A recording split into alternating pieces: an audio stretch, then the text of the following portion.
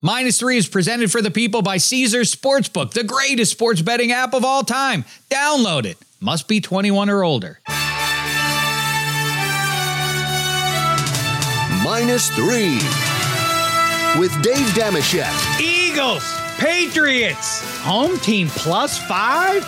Dallas Cowboys at the New York Giants, home team +3.5.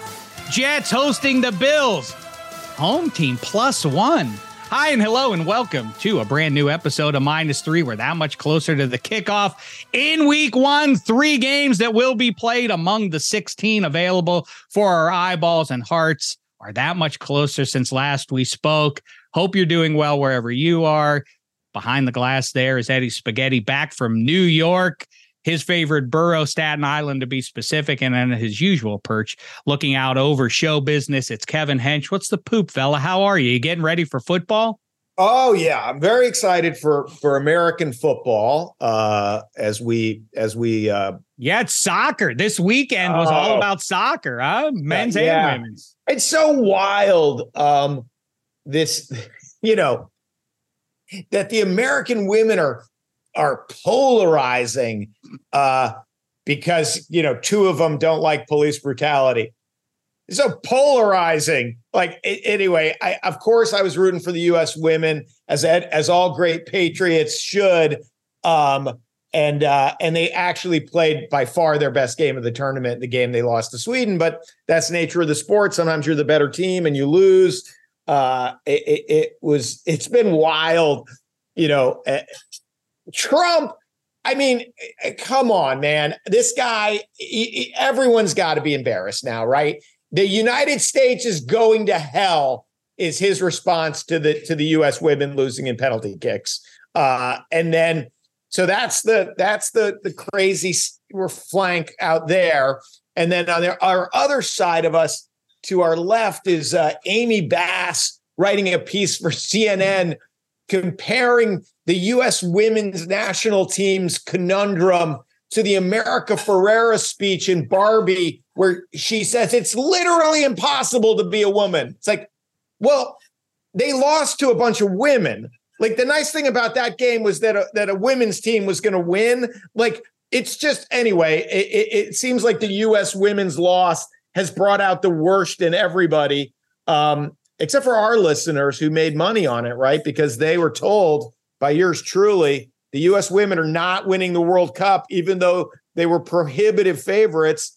Love them or hate them, Hench has been giving out gems for the last, at least? You've been on a nice little heater here with the future plays. I feel like you've hit on a number of these. Well, the U.S. women did not win. My rationale was the old women are too old and the young women are too green. And obviously Mallory Lawson was injured. That was a huge loss. But my pick was England, which is now the favorite. So the U.S. to not win has already cashed, and then England to win is still alive. But enough. I don't want to talk about that, but listen, you know what I'm over the moon about, fellas. The Pittsburgh Penguins took the big swing, and they did it. I can't believe Kyle Dubas, the new GM of my beloved Penguins, swings the deal. He purges almost all of the terrible, horrible, no good contracts that his predecessor, Ron Hextall, made, and corrected the Penguins, course corrected them in terms of cap space, but also gave them one of the great offensive stars in the game from the blue line, Erik Karlsson. I can't wait to hear your opinion, Hench, because you said for this guy who plays no defense to win the trophy for the best defenseman in the NHL is a troubling paradox. I'm over the moon. Let me just say this. It's not just that it's a savvy play for right now, getting rid of some terrible contracts that were really around the neck like an albatross of Kid Crosby's team going forward for the next few years. It's also that they got Erik Karlsson, who, again, had a 100-point year. If you're not an NHL guy, I get it. But that is very, very, very rare in any era for a defenseman to generate 100 points. And now he joins this team that has had its foot on the gas. And I always say the Penguins are, of course, the most successful franchise in the NHL over the last 30 years. But they have also done it with panache. They've done it in a high-flying way that if you like the Edmonton Oilers in the early to mid-'80s, this is the brand of puck they play. Not like the Flyers, who have their brand, which is bully. The Penguins do it. It's as though they don't care about good, solid defensive play, and it's led them to 5 cups. So of course, this is that they've provided not just winning hockey, but an exciting brand. I'm over the moon about this trade. Now go ahead and push back, Hench, and then Spaghetti. I know you think it's a bad move. I don't know who this panache guy is, but I'm wondering if he can play on the penalty kill because he can actually defend. Because of course, who cares? They're going to win 8-7. Karlsson is a defenseman who cannot play on the penalty kill because he's such a terrible defenseman. But you know what else I'm thinking about right now? Who? I'm thinking about our listeners who are like, hey, guys, okay. not too much with the women's soccer. And then Sheck's like, hey, it's August 7th. I know what everyone's talking about. Erik Karlsson to the Penguins.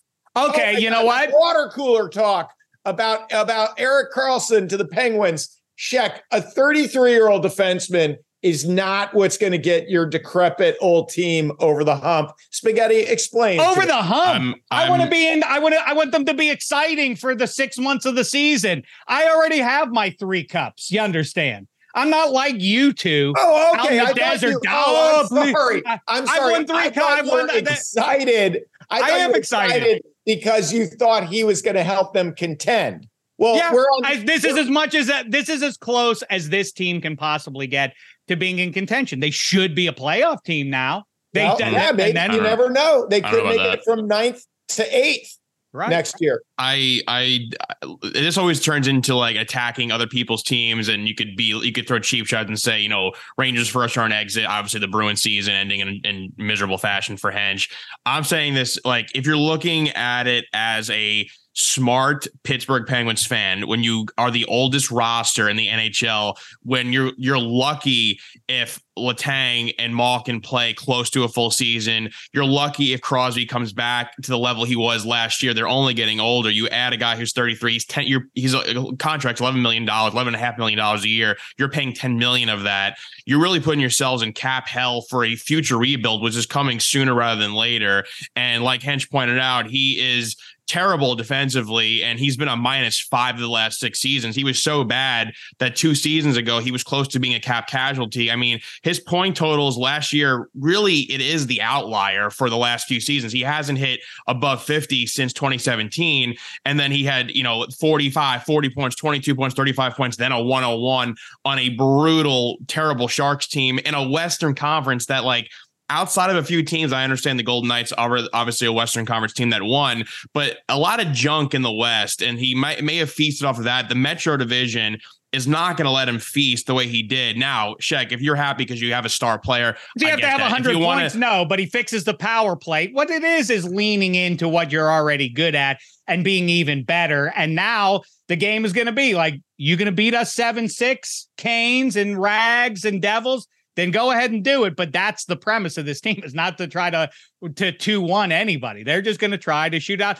And if nothing else, it's going to be delightful. And don't you see, as I keep saying, and I mean it, at least from where I sit, I'm already in the winner's circle. Now I want some good times for Kid Crosby and company as they head down the final stretch of their collective career. And you're right. Yeah, he's 33. You know who else is? All the guys all the best players on the team. You're right. They're going to go out as one and we'll start anew, but no worries right now. Right now, this is going to be another edition, a high-end edition of the high-flying Pittsburgh Penguins that hockey fans have presumably enjoyed for 30 years now. It's dynamite. There's no downside. And they purged those terrible contracts is the other thing. I agree with that. They got rid of guys, but you also gave him a first-round pick when you're heading into a rebuild. And again, him playing a full season lately in his career definitely is the outlier. This is a guy the last few seasons who kind of hovers around the 50 played game mark. So like I'm saying as a fan who's cautious for your squad, especially when I do think the Islanders will be in the mix of the playoffs, and I do think that, and they were last year, and the Blue Jackets, they're kind of snake bit. I think Babcock actually gets that team fired up with some good players. They kind of will be in the mix too. if you have a season where Karlsson, Malkin, Letang are playing 50 games, Crosby isn't what he was carrying the team like last year, plus the Jake Gensel injury, if I was a Penguins fan who kind of has some foresight, I would be like, oh man, we're going to head into this rebuild without picks and no cap space. And it's going to be some bad times really soon if you don't make the playoffs. That's all I'm saying. It's funny when you already miss the playoffs. You're like, well, what are you maintaining? Like, you're like, okay, we can wring another 9th place finish out of this team. Like, it's like the rebuild should have begun already, you know? No. And it's like, so you're staving off this rebuild, not for one more run at a title. It's like literally one more run at 8th place. That's not true. That is not a top 8 team in that conference. You guys have amnesia if you think that if you get into the mix in the Wales conference, that it's off the table, that they could make a run at the cup. Why couldn't they when you saw what the Florida Panthers just did a couple of months ago? Of course, it's in the cards that any team that gets into the mix could make that kind of a run. The Panthers were the best team in the league the prior year. Mm-hmm. And the Penguins were one of the best teams 2 years ago. Tkachuk is the man. Then Bobrovsky became Bobrovsky again, which the Penguins don't have the value at goaltender. You don't know that that's if you'd added Tkachuk, you would have reason to be excited, but you added an old defenseman, an old one-way defenseman who does not take care of his own zone. And as Spaghetti pointed out, gets hurt a lot. Listen, you go play your boring brand. In Pittsburgh, we'll stick with the high flying, and they now have 2 lefty defensemen to pair up with the 2 long in the tooth, high flying speedsters who like to mix it up in the offensive zone at least as much as they do in the defensive zone. And that's that. And the idea that they should have started the rebuild and been like the LA Kings or the Chicago Blackhawks. No, this is sustained success. They missed the playoffs 1 year out of 17. That's not the death knell. They are now back on track. They should get into the mix. They're in their 30s. And as Spaghetti touches on, injuries could get in the way of that, but this is the best bet. And if nothing else, is going to be a lot of fun in October and November, just like it will be in February and March. And it's kind of stress-free. That's going to be definitely fun for me and Spaghetti because there's going to be a lot of content. Yep. And one last point, when the trade, I made sure to look at this at a few sports books. When the trade happened, before and after, the Pens Cup odds did not move at all. So that kind of signifies kind of how everyone feels about it. Well, they're not one of the top teams in the league, but there's nothing they could do to change that short of trading one of their legendary big 3, which they're not going to do because it's more important to keep that group together. And I, as a longtime fan of that, sign off on that. Everybody doesn't in Pittsburgh. Every Penguins fan thinks like they should turn the page and try and get some youth and let Gino Malkin go and, ignite another generation. Not me. I say, hold on like grim death. I am not like Patino sitting there talking to the Celtics media 25 years ago and saying Robert Parrish and Larry Bird aren't walking through that door.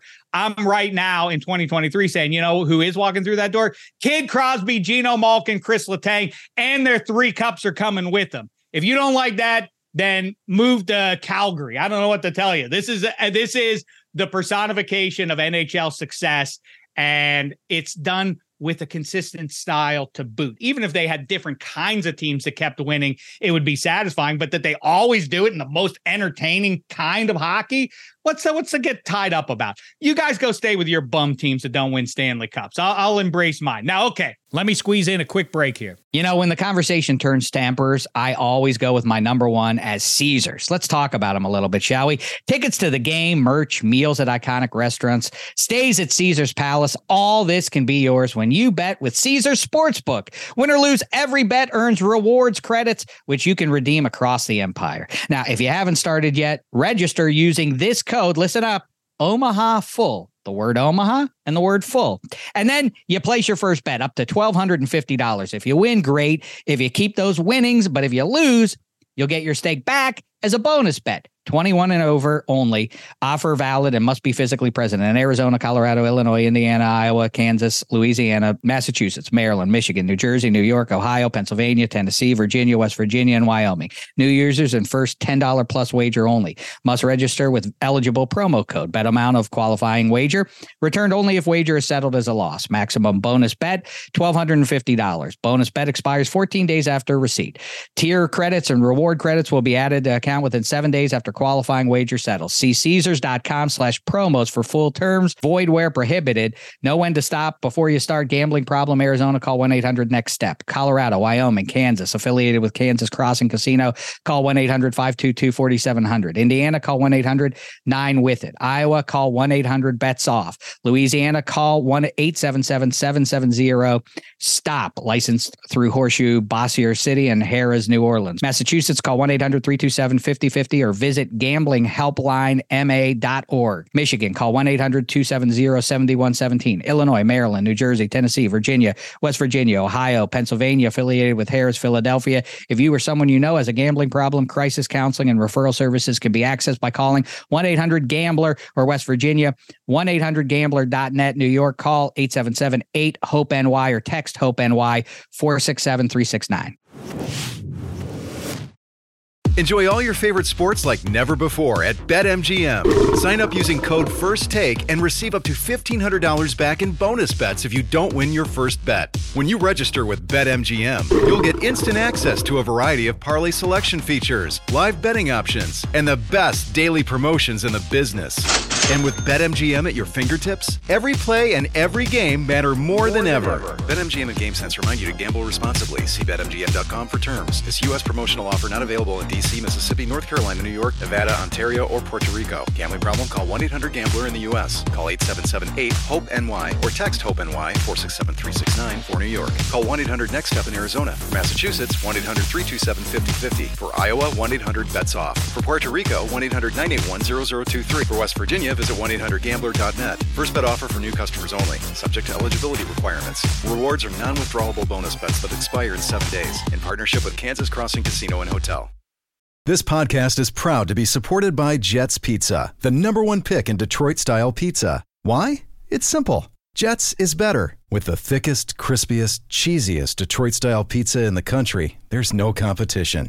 Right now, get $5 off any 8-corner pizza with code 8SAVE. That's the number 8, SAVE. Go to jetspizza.com to learn more and find a location near you. Again, try Jet's signature 8-corner pizza and get $5 off with code 8SAVE. That's the number 8, SAVE. Jet's Pizza. Better because it has to be. The other thing I want to talk about, let's do GOAT and GOAT. So my GOAT is the Pittsburgh Penguins and Kyle Dubas, who absolutely gets it. And then the snap of a fingers purged all those terrible contracts and got one of the great stars of the last 25 years. You don't have to love him, but he is one of the great stars. That's it. Oh, shut up. My other one is, but it's actually a question as a GOAT. What are we to make, Hench? I defer to you on this. And then let's talk some football, some real football. But explain to me, as somebody who isn't, invested emotionally in soccer, and certainly not the American Soccer League, what is Messi doing? This seems great. And I think that American narcissism makes it so that soccer could conceivably land in a more sustained way here because of what Messi is doing. It's sort of like New York City mentality. It's like, imagine what a star he would be if he played for our boys. And like, it doesn't really matter as much if it doesn't happen in New York City to a lot of New Yorkers.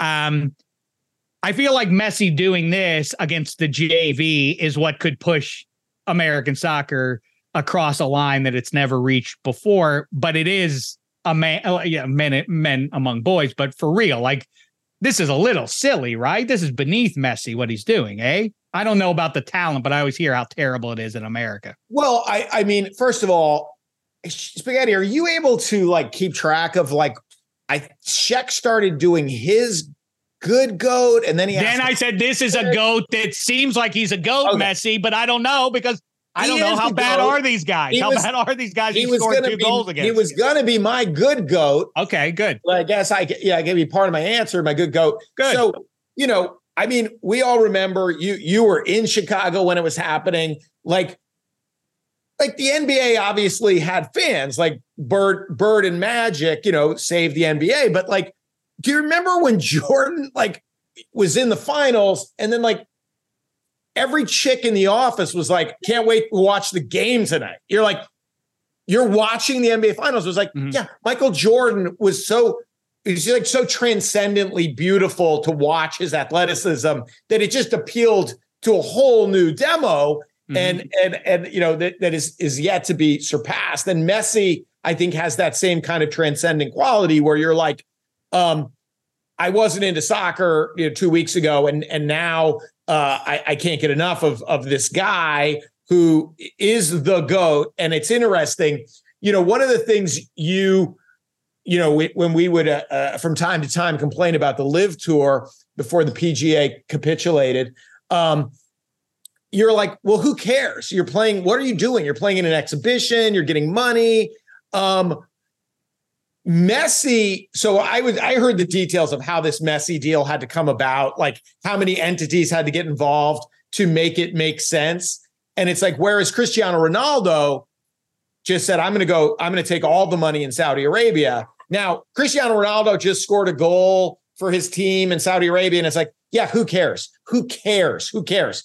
Lionel Messi, he's come to America and he's going to unlock, every band in Britain was like, it doesn't matter until you come to America. Like, can you sell records in America? Can you sell out stadiums in America? And Messi's like, I bet I can do it. And so this last several weeks has just been insane because guess what? Yes, he's playing against inferior competition, but it doesn't matter who you're playing against when your 30-yard free kick goes into the postage stamp in the corner.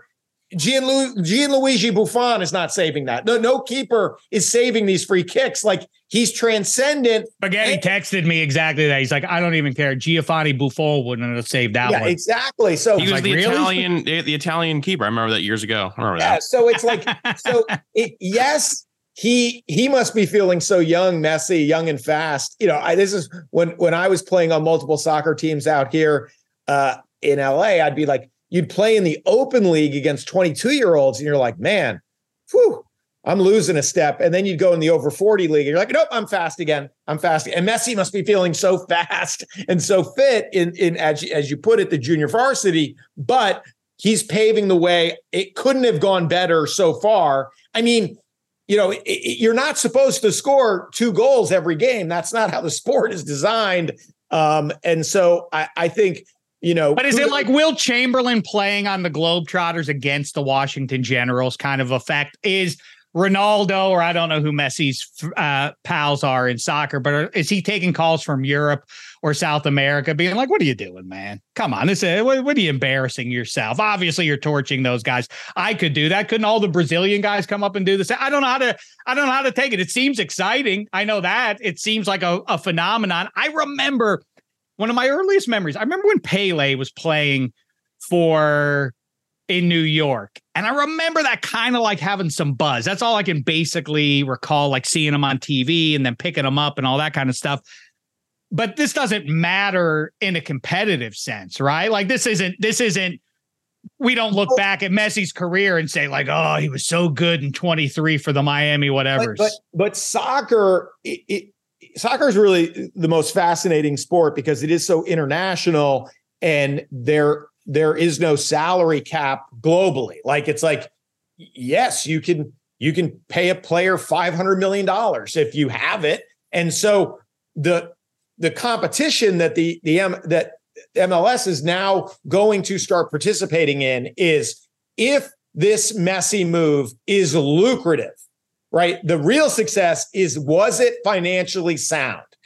Now there's a roadmap to make money, to have money. Once, Manchester United selling a lot of Manchester United kits around the world, they have money, so they can afford players. Liverpool can afford players, Real Madrid. So if this works, which it sure seems like it is, and it is lucrative. Yeah, there's no reason those other Brazilians and Argentinians, like America should absolutely be a real soccer market. There's a lot of money here. There's a lot of sports fans here. There's a lot of infrastructure here. And so I just think it's so exhilarating that a guy who, is past his prime, but he did just win the World Cup, and now he's unlocking the big economic engine of America for soccer. It's thrilling, and a lot of these guys, Beckham, Lampard, Gerrard, like there's kind of this thing where you come do your valedictory lap because you want to live in Malibu, and but whatever, you're not going to transform American soccer. The fact that Messi is still so good that he's leading SportsCenter is pretty amazing, and definitely gets my. So it's interesting. So you think, and you imagine, I mean, it's a time to make your prediction. 2 years from now, is American soccer flush with these guys now? I don't know. Maybe not in their prime, but just on the back end of it. Well, it'll take longer for the economics to happen, right? So I guess guys are under contracts. So then it's like but getting a whale is good business. If that guy's got some fuel in the tank, and then once you start making money, it can trickle. I mean, people want to live in the States, so you have that advantage. Do you want to live in Miami? Do you want to live in LA? Okay, you're not going to have to take a haircut financially now to come play here. Then the middle of the roster can be built out. I think it's we've been saying it for so long, but Messi unlocking America the way he unlocks the defense, it feels like the first real sign that the horizon is closer than it's been, since this. It's kind of like the Wes Anderson filmography, right? It's like, okay, we can get Owen Wilson. We can get the Wilson brothers. Like, George Clooney's going to be in one of our pictures. Now everybody, all the A-listers want to get into that. Now we get Steve Martin and all the rest of them. And that's basically it, right? And it feels like that. Messi's texting his friends saying like, yeah, I'm having the time of my life. Miami's way better. Yeah. I'm dominating and I live in Miami. Okay, continue.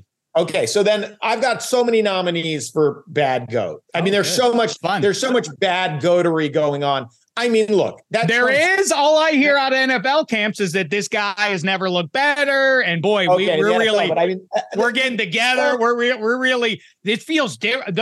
The big phrase this year that I'm hearing that I hadn't heard a lot of is that this year feels a little bit different than years past for a whole team. There's a different vibe in the locker room this year.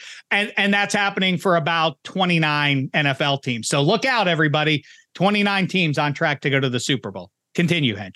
Well, I mean, obviously Trump is the bad goat of all time in a million ways, but that U.S. women's soccer tweet, Truth Social, state, whatever, and a guy with a pretty high bar for insane, unhinged, that U.S. women's soccer tweet. This is what happens when Joe Biden's president.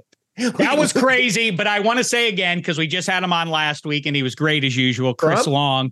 Chris Long was dynamite. And people who say, like, once you start getting into that kind of stuff, it distracts you from the team and you don't win. As a reminder, Malcolm Jenkins raised a fist on the sideline during the anthem. Chris Long, his white brother, went and put his arm around him. I declared it in the moment, the photograph, the sports photograph of the millennium. That team went on to win the Super Bowl. So having, the capacity to embrace things beyond just football does not necessarily derail you from being good. So I disagree with the Truth Social post you mentioned. Another nominee is this jackass Alexi Lawless. Okay, so Stephen A. Smith, all these guys, the Bloviators, us, but like.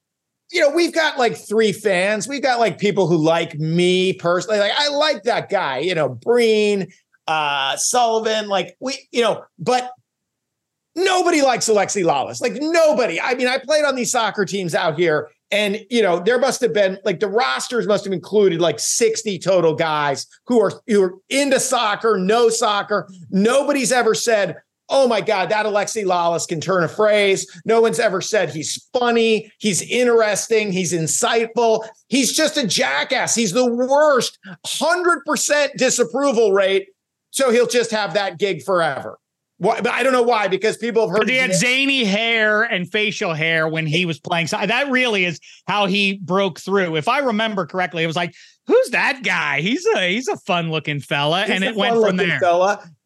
He was more fun with the funny hair and beard than when he talks. But anyway, so to your point about Chris Long and Malcolm Jenkins, he has to point out that this U.S. women's team is polarizing. And it's like, yeah, that Eagles team was polarizing too to people who like police brutality, right? Like, why is this U.S. women's national team polarizing? Like polarizing to people who don't believe women are full human beings. Polarizing, which, by the way, none of the things that bother the U.S. women's team politically bother Alexi Lalas. I'm convinced that anyway, which would all be forgiven if he ever said anything interesting. But believe it or not, just a nominee.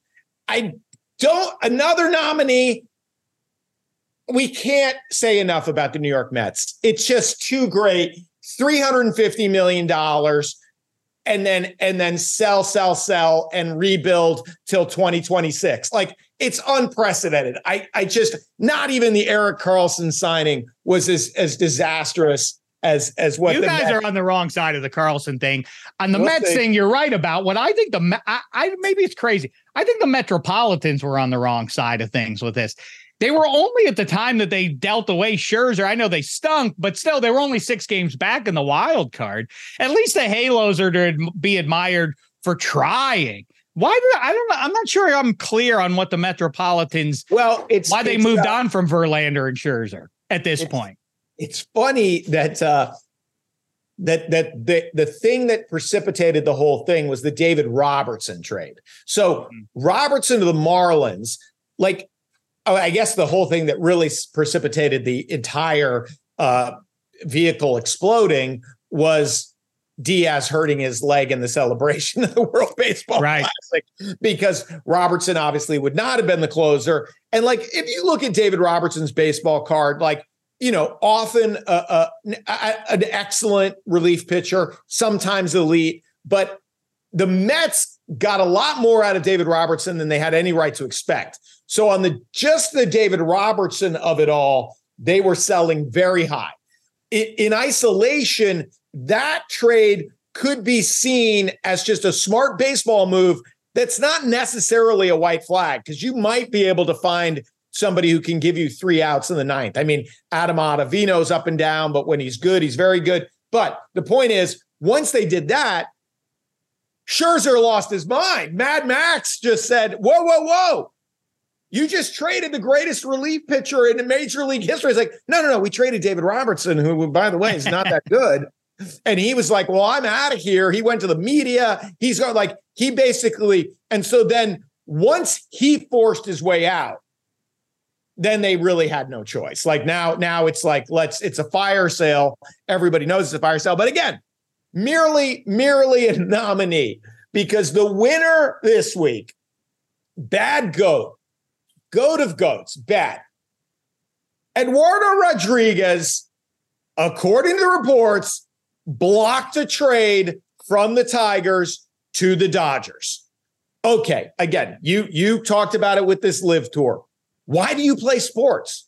What are you doing? It's like, well, I love the sport. I want to make money. I want to take care of my family. Okay, you're wildly rich. You have generational wealth. Eduardo Rodriguez is going to get another huge contract at the end of this season. Do you have any interest in pitching in playoff games? Do you want to win a World Series? When you were a kid, did you throw the tennis ball against the stairs and dream of one day not having to play on the West Coast? I can't even, you just go pitch 2 months for the Dodgers, and then you're you're starting in the playoffs. Like, I don't even know why the Dodgers were on his 10 teams that he could nix a trade to, but like basically declaring, and he's still going to get paid. He's still going to get a huge contract, but he's basically declaring pitching in the playoffs and winning a World Series, not a priority for me. When I heard it exactly, right. One, it sounds like I don't know why he doesn't like the Dodgers. He doesn't like their uniforms. He thinks the red numbers don't make sense with the otherwise white and blue outfit. I don't know why. Or he has a really cool apartment somewhere in Detroit, like with a chocolate river or something in it that he just can't bring up. Why don't guys do that more? Like, trade me as a rental. You always hear like he can come back next year, but it almost never happens. That somehow getting traded away hurts people's feelings to the point that they never do wind up back on that team. That's super weird. I completely agree with you that he wouldn't want to go and chase a World Series. And it's not like he's a 24-year-old man either. This would make his career. It's very strange. And the Dodgers are loaded, right? Except for this thing they need, which is another starting pitcher. And it's like, oh my God, it's a perfect fit. It's a perfect fit for you. It's a perfect fit for them. It's a perfect fit for the Tigers to get this return. Everyone's a winner. The skunk at the garden party is like, no, thanks, man. I know everyone would win here. But first of all, I don't like working in October. I got plans. I don't. Is he bullish on the Detroit Lions or something? Does he have season tickets in East Lansing for Sparty this year? Worse than Alexi Lawless not accepting a trade. I'll do you one. That's terrible and disgraceful and hard to defend.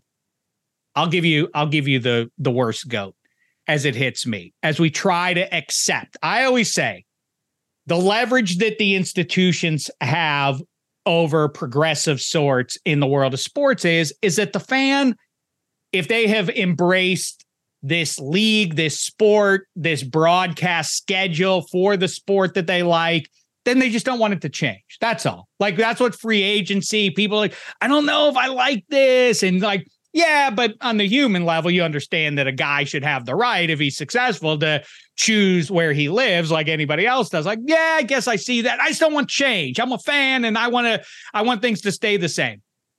What then is the explanation? So change happens when the fan level requires it.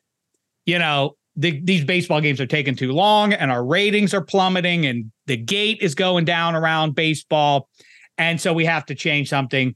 And now we have a pitch clock. That's how change tends to happen. What required this mess over this slow-mo car crash over the last 10 years in college football? It's been good. So if you're a viewer, you kind of wring your hands and you understand that like all the power is consolidated in about 3.5 to 5 teams. And yet you still enjoy it because of the weather. You see everybody right now, like, I can't wait for fall. Football's in the air. And I think that helps college football a lot. And the marching bands and the uniforms and all that. And it's like, okay, I still have my college football on Saturdays. And so we've accepted the changes, and maybe they've even been made better with the playoff. And now everybody wanted to play. But what the hell required all this mess? The Pac-12 is just gone now. The ACC is probably going to be gone soon, too. And if you would say that, well, it's because of a dissatisfaction in terms of viewership or people attending the games, then, okay, they have to do something to become to elevate their relevance as we press on here. Like, that's not the case here. What the hell happened to college football? And you talk about, I hate to be that guy who just says, like, it's about the money. It's about the money. Like, these guys, just the money grab is so gross. And it's sad because I don't think college football is better off like this. And talking about the old guy who doesn't want any change. You know what I like about college football over pro football? And it's not close. The rivalries. Those feel like they're now going to go out the window. And I guess we'll shrug and move on. And it's not like I'm going to stop watching college football. And 5 years from now, I'll be in front of my TV when UCLA and Purdue are playing the Big Ten championship game. And I'm sure I won't be like, this is weird to watch. I'll just watch it and enjoy it. In this moment, though, it feels real gross. And more than anything, just completely unnecessary. Did anybody out there need for this to happen besides these schools looking to line their pockets? It's a bummer. And that's why it's my goat of the week. It is so terrible. I mean, it's somebody who grew up, on Charles White and Marcus Allen. I'm like, what? The Pac-8, Pac-10, Pac-12 is gone. It's just gone. I mean, it's gone. Stanford and Cal don't have conferences. That is not a good development. And the thing is, the live thing is so sad, but it's it's golf. All right. If you're gonna, that's right. That's exactly right. If you're gonna destroy one thing, let it be golf. But man, college football, that is part of the fabric of our culture, of our society, and the fact that the money grab is just eviscerated. The history, that's that for it is. That's you just said it right. Because I think that what this is going to be, you start to have super conferences, and I guess it doesn't matter. I'm just setting my ways. I love the idea, and as you've heard me say ad nauseum, I love the idea of every week is another chapter. And if you lose, even on September 15th, you've now largely lost control of your own destiny. During my lifetime, you've lost control of your ability to claim your right to be the best team in the land. If you run the table, I don't think that can keep going, right? If you have that many teams in one conference, undefeated is almost never going to happen. And we're going to have to adjust our eye. Well, yeah, of course you got to put that 9-3 team into the playoff. A 3-loss team, that stinks. I don't want no 3-loss team. That's what was great about college football always to me was on New Year's Day was, boy, this is the best of the best. These are the best 8 or 10 teams in the land, and all hash is going to be settled right now. Now it's just going to feel like a minor league version of pro football in terms of structure, the playoff and everything else, right? There's not going to be any regional pride the way there used to be. It's all going to go out the window. And if you did lose those 2 games in September, at least if you beat Alabama in the Iron Bowl, right? You could always salvage your season. Beat USC, beat Ohio State. You can be like, hey, we went 7-5, but we cost them the national championship. Right. You can still but it just feels like it's going to be impossible for these rivalries to absorb the realignment. It's awful. And, I'm obviously a bigger fan of professional football because I like the better players. You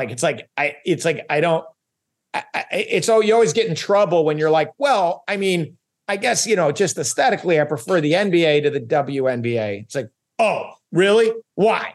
Well, they're just way better. I like watching professional football players more than college football players. But that said, it does feel sad that this stylistic differences are forced by the region in which you play. You see it a little bit in the AFC North as an example, but college football, that's what I pine for is the the old Big 8, they all ran the wishbone and it was who did it best in there. Now, how's that going to do against Miami throwing the ball all over the place? Let's see on New Year's Day. That's all out the window. Oregon and Rutgers are in the same conference now.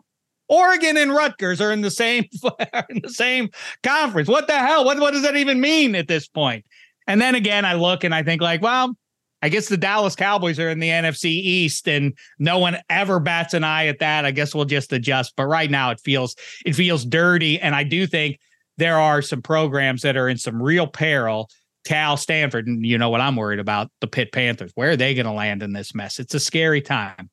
Eddie Spaghetti, you're goat and goat. Yeah, I mean, my bad go was going to be college football, so I'll just keep adding on to that. I mean, I think this is one of the most devastating stories. I'm still almost processing it, and me as a Notre Dame fan who is an independent school, I can't even I want to be like, oh, I told you so, and all the comments towards me join a conference. It's like, well, now who gets the last laugh? I'm not even in that mind frame to gloat about this, because it's so bad. And especially after like we made some advancements in the college game, which I thought were good things, like specifically with the NIL deals, like letting college players get paid for their service to the school, for the promotions and the amount of money they bring into these schools.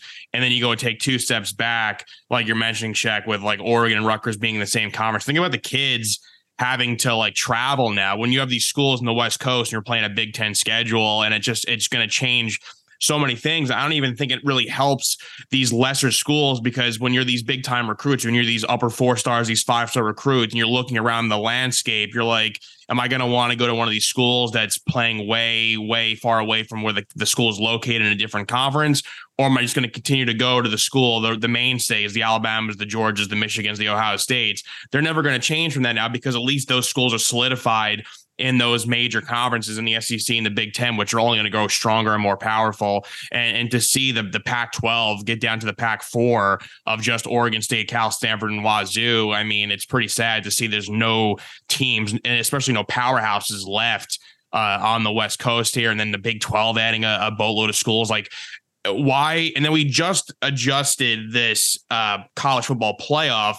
And a lot of these conferences now, like there really shouldn't be any more automatic bids, because why are you going to give a free bid to a conference that has a bunch of garbage in it? Whereas when you have a school, these schools who may have 3 or 4 losses, they may have 3 losses to top 5 teams because they're all in their conference. That's what I'm saying. But that, to my eye, will look weird to somebody who's watched terrible. It's terrible. Years. And I think it's going to hurt them too. So I just don't see what the path forward is here to make it. Well, here, let me float this to you.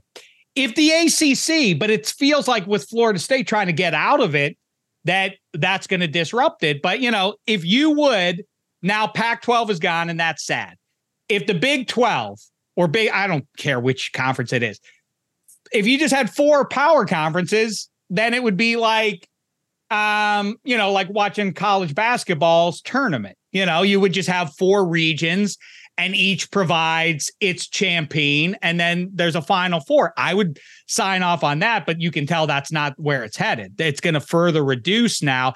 Is it going to be like, is the Big Ten ultimately going to be the AFC and the SEC is going to be the NFC, and that's how it's going to play out? And they're just going to, like, the two champs of the 2 conferences are going to meet for the title game, and they'll have to settle their hash in their own conferences to deliver that champion for the title game. I feel like that wouldn't be the worst thing in the world, except, again, then you get away from all the regional distinction, and that's what makes college football better than pro football on that level, at least. All right, good goat, Spaghetti.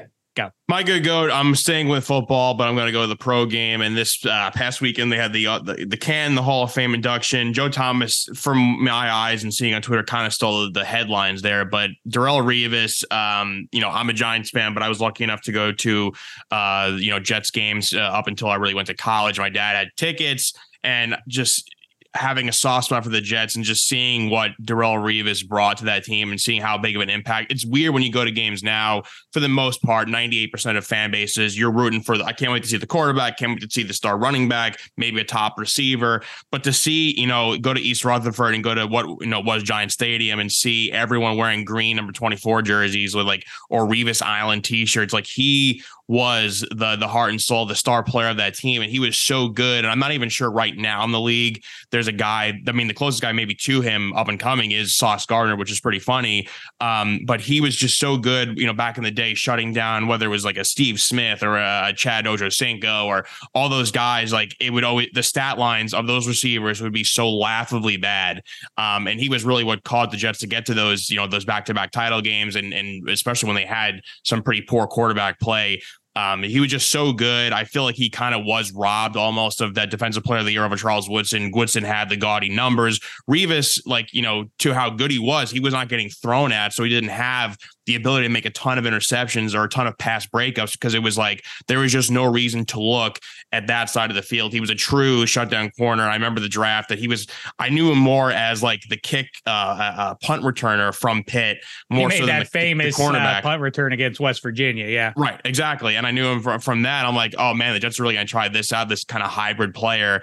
And was I wrong? Because he was really as good as it gets, and just a humble guy, and also left the Jets, obviously went to Tampa quickly. quickly went to the Patriots, then back to the Jets, still Pro Bowler in all those seasons. So, I mean, he had a fantastic career. So hats off to him. It was a joy watching him play.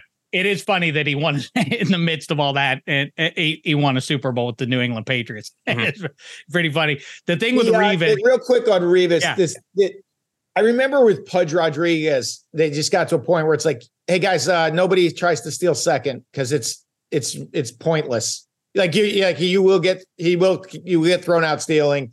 And with Revis, it's like the game plan would literally be like, well, obviously we can't throw at this guy at all. And those players that actually change the way the game is played are pretty rare. So yeah, Revis Island was and then the receiver who was out there with Revis on Revis Island was like, I guess I can just jog around. I don't really have to. Was silenced. If you missed the Revis prime, that's exactly right. It was, you can't throw in his direction. And I remember Romo once challenging that premise and getting pick sixed real quick on that. Like you just don't throw to his side of the field wherever he is. I remember I was once in New York City for some live shoot thing. And over the course of a few hours, Joe Namath came in. And then like an hour later, Darrelle Revis came in. And I got to sit with each guy for about like a half an hour and was just yapping with them in the green room. And I was talking with them about pro football and whatever. And they were like, yeah, kind of on cruise control, half listening. And then I brought up Western Pennsylvania football and their high school years, the Quips and Beaver Falls for Broadway Joe. And they lit up. It kind of is what we were talking about with college football, but even more so, the high school years for these all-time legends rank number one, I feel like, for these guys when it gets into business and all that stuff.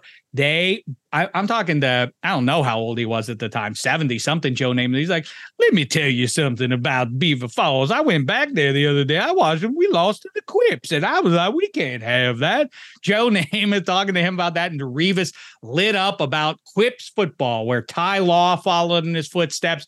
And so many legends have. It was a neat experience for me. Yeah. Tip of the hat to regional legend and now global legend in pigskin, Darrelle Revis. And now a quick break. Robert Half research indicates 9 out of 10 hiring managers are having difficulty hiring. If you have open roles, chances are you're feeling this too. That's why you need Robert Half. Our specialized recruiting professionals engage with our proprietary AI to connect businesses of all sizes with highly skilled talent in finance and accounting, technology, marketing and creative, legal, and administrative and customer support. At Robert Half, we know talent. Visit roberthalf.com today. When you need mealtime inspiration, it's worth shopping Kroger, where you'll find over 30,000 mouth-watering choices that excite your inner foodie. And no matter what tasty choice you make, you'll enjoy our everyday low prices, plus extra ways to save, like digital coupons worth over $600 each week. You can also save up to $1 off per gallon at the pump with fuel points. More savings and more inspiring flavors make shopping Kroger worth it every time. Kroger, fresh for everyone. Fuel restrictions apply. All right, now I have one. I know you threw out some lines at the top of the show, and we got a lot of hate from Bills fans because we think they were upset about that. Regression is coming. Well, you hate them. You said 8 wins for them. Sheesh. Yeah. Well, listen, we won't have to wait long. Kind of like when Erik Karlsson is -5 in the first game of the season, we won't have to wait long to find out if the Bills have regressed in week 1 against the Jets. When the time comes, I think I will be picking the Jets in that game. But for right now, do you? Okay. Spaghetti might push back on this.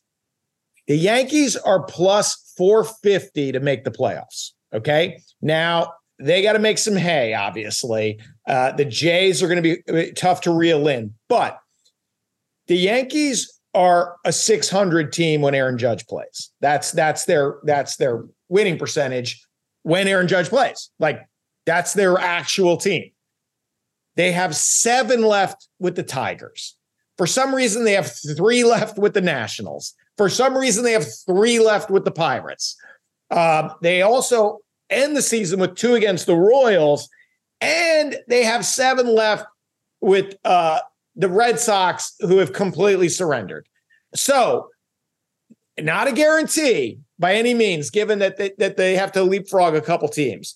But if the Yankees play 600 against some very weak sisters in the American and National Leagues, that's a pretty good return.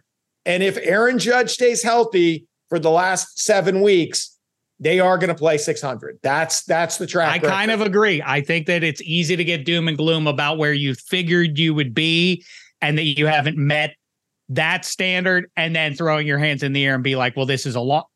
Look at the standings. I am completely with you. And that's what my point about the Metropolitans too. They had these 2 stud pitchers. Who knows? They might have reeled off a bunch of wins. I mean, the Angels just proved like a week can just end your season. I mean, Bichette is hurt for the Jays, and it's like that's a gut punch.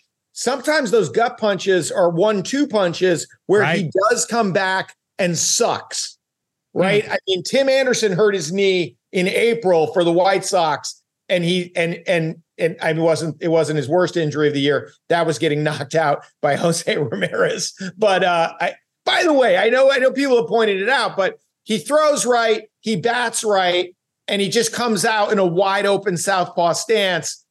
It was like you're not switching to southpaw to throw him.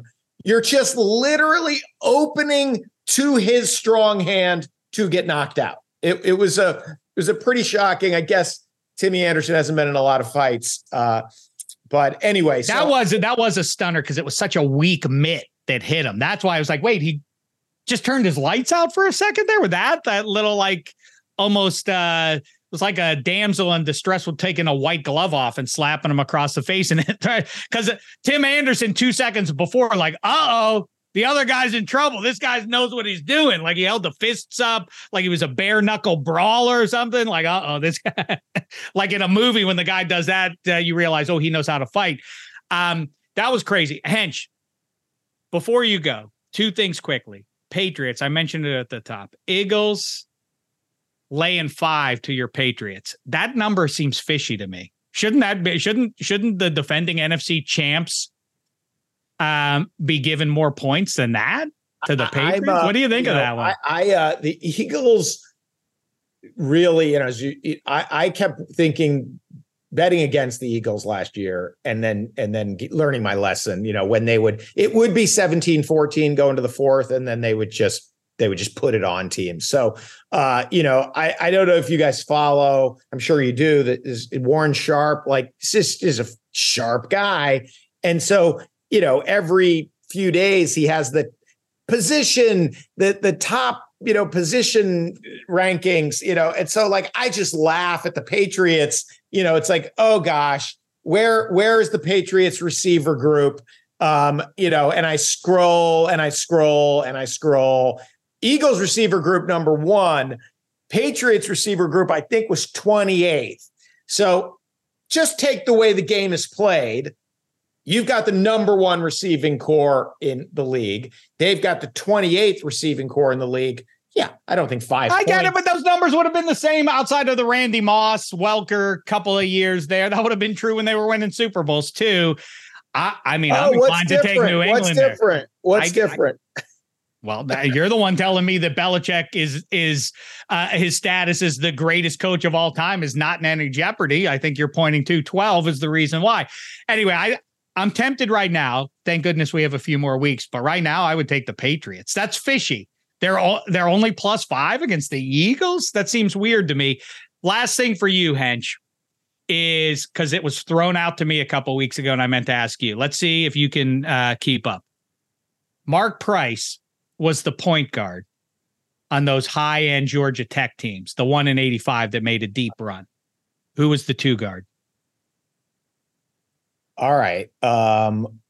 Well, I believe Dwayne Farrell was the small forward on that team. Look how good he is. Look how good he is, Eddie Spaghetti. Go ahead. Dennis Scott on that team? He might have been on the team, but he wasn't central to their success. Brian Oliver. Boy, you know what? those aren't the correct answers, but you've proven yourself to me. Yeah, John Sally was mixing it up in the pivot, and you had Craig Neal coming off the bench, the lanky white guy with the big flowing blonde hair. The correct answer is Bruce Dalrymple, and as Spaghetti can attest, I was asked that question, and off the cuff, I said Bruce Dalrymple. It was an impressive moment, wasn't it, Spaghetti? Now this is because Wayne Farrell, though, was pretty good. I should have gotten Bruce Dalrymple for a lot of reasons, but one thing, because we're talking about the collapse of college football, and we all kind of knew how you might get a guy from New York City to come play at Georgia Tech, and it's like now I'm wistful for those days. Like, hey, now you have the national the image and licensing and everything, and now the conferences are all mixed up. Like, whatever happened to a brown paper bag of cash? The good old days where, like, when you look at those Georgia Tech teams, like, how are you doing this? What is the sales pitch? This is so nuts. But Bobby Kremen's throwing those teams out there. I never, and they never won it all, but they were always fun and competitive. And when they didn't really have any right to be, given the blue bloods that were going after those players. I love those Yellow Jacket teams. Awesome stuff as always, Hench. We'll kibitz with you next week, by which time we'll be 1 week closer. By the way, one last thing to think about here as you head out.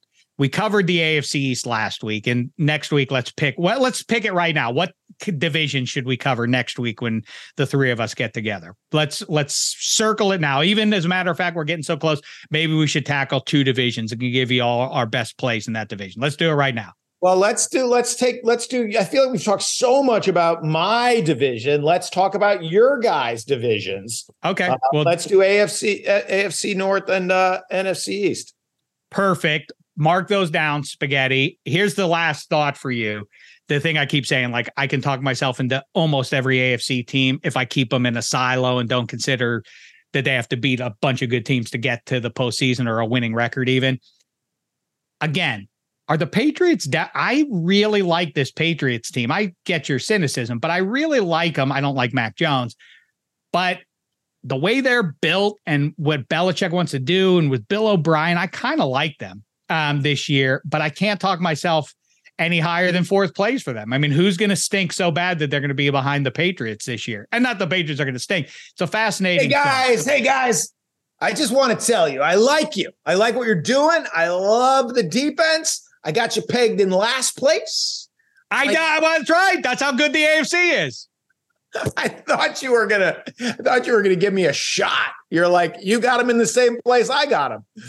Well, you think the Dolphins are going to stink? They're not. No. Gets hurt. You think the Bills are going to fall off a cliff? They're not. Even if you think they're going to not be as good as they've been the last couple of years. And then Aaron Rodgers and that Jets roster is too good to just be an abject embarrassment unless things get real sideways. So, yeah, I mean, the Patriots are going to finish last, and they're still going to be a good team. That's my final thought for you. Go hit the picket line. There he goes, everybody. The great Kevin Hench. Eddie Spaghetti, what do you say? We wrap it up here? I think so. I'm still toiling in my head about Hench's Yankees playoffs. That's right. There. That one I'm going back and forth on because I hear what he's saying. They're playing, the 600 ball with Aaron Judge.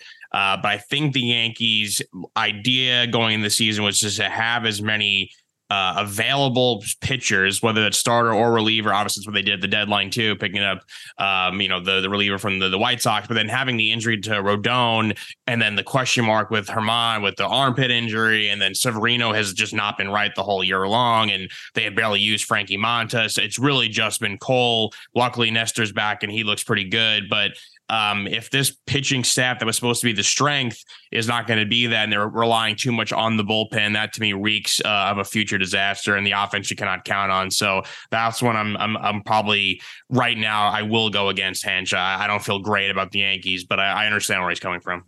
And you are, though, mentioned at the very top, Giants at home plus 3.5. You're taking them all day, right? I Over am. the Cowboys. I know you are. I'm looking forward to talking about your division next week, not looking about targeting mine, because I feel very uncomfortable giving praise to a team that I'm way more bullish on them than a lot of other people, but I guess I am falling victim to reading and listening and watching stuff from training camp. But man, oh man, like the pieces that Joe Shane added and just how good Daboll is and just everything I've seen about Daniel Jones, like in a weird year for the NFC and especially the NFC East, I think that the Giants really could take a step here and be a surprising team. And I do think hey, save it, friend. Yeah, we're doing NFC East next week. You can, but yes, I like it. 3.5 at home. I do too, kind of. It's interesting. They're gonna. I think again, I'll save it, but I do think the Cowboys could have done a little bit more this offseason. And I still think the Eagles widen the gap almost, but I think the Giants are going to be neck and neck with them. All right, we're that much closer to that kickoff. College football's on the way. Sad as it may be, it's going to be fun once things kick off there. We've got another episode upcoming for you this week. Make sure you're subscribed and sharing it with your friends, all the rest of it. So until that show, for Eddie Spaghetti and Kevin Hench, thanks so much, sports fans. It's been a thin slice of heaven.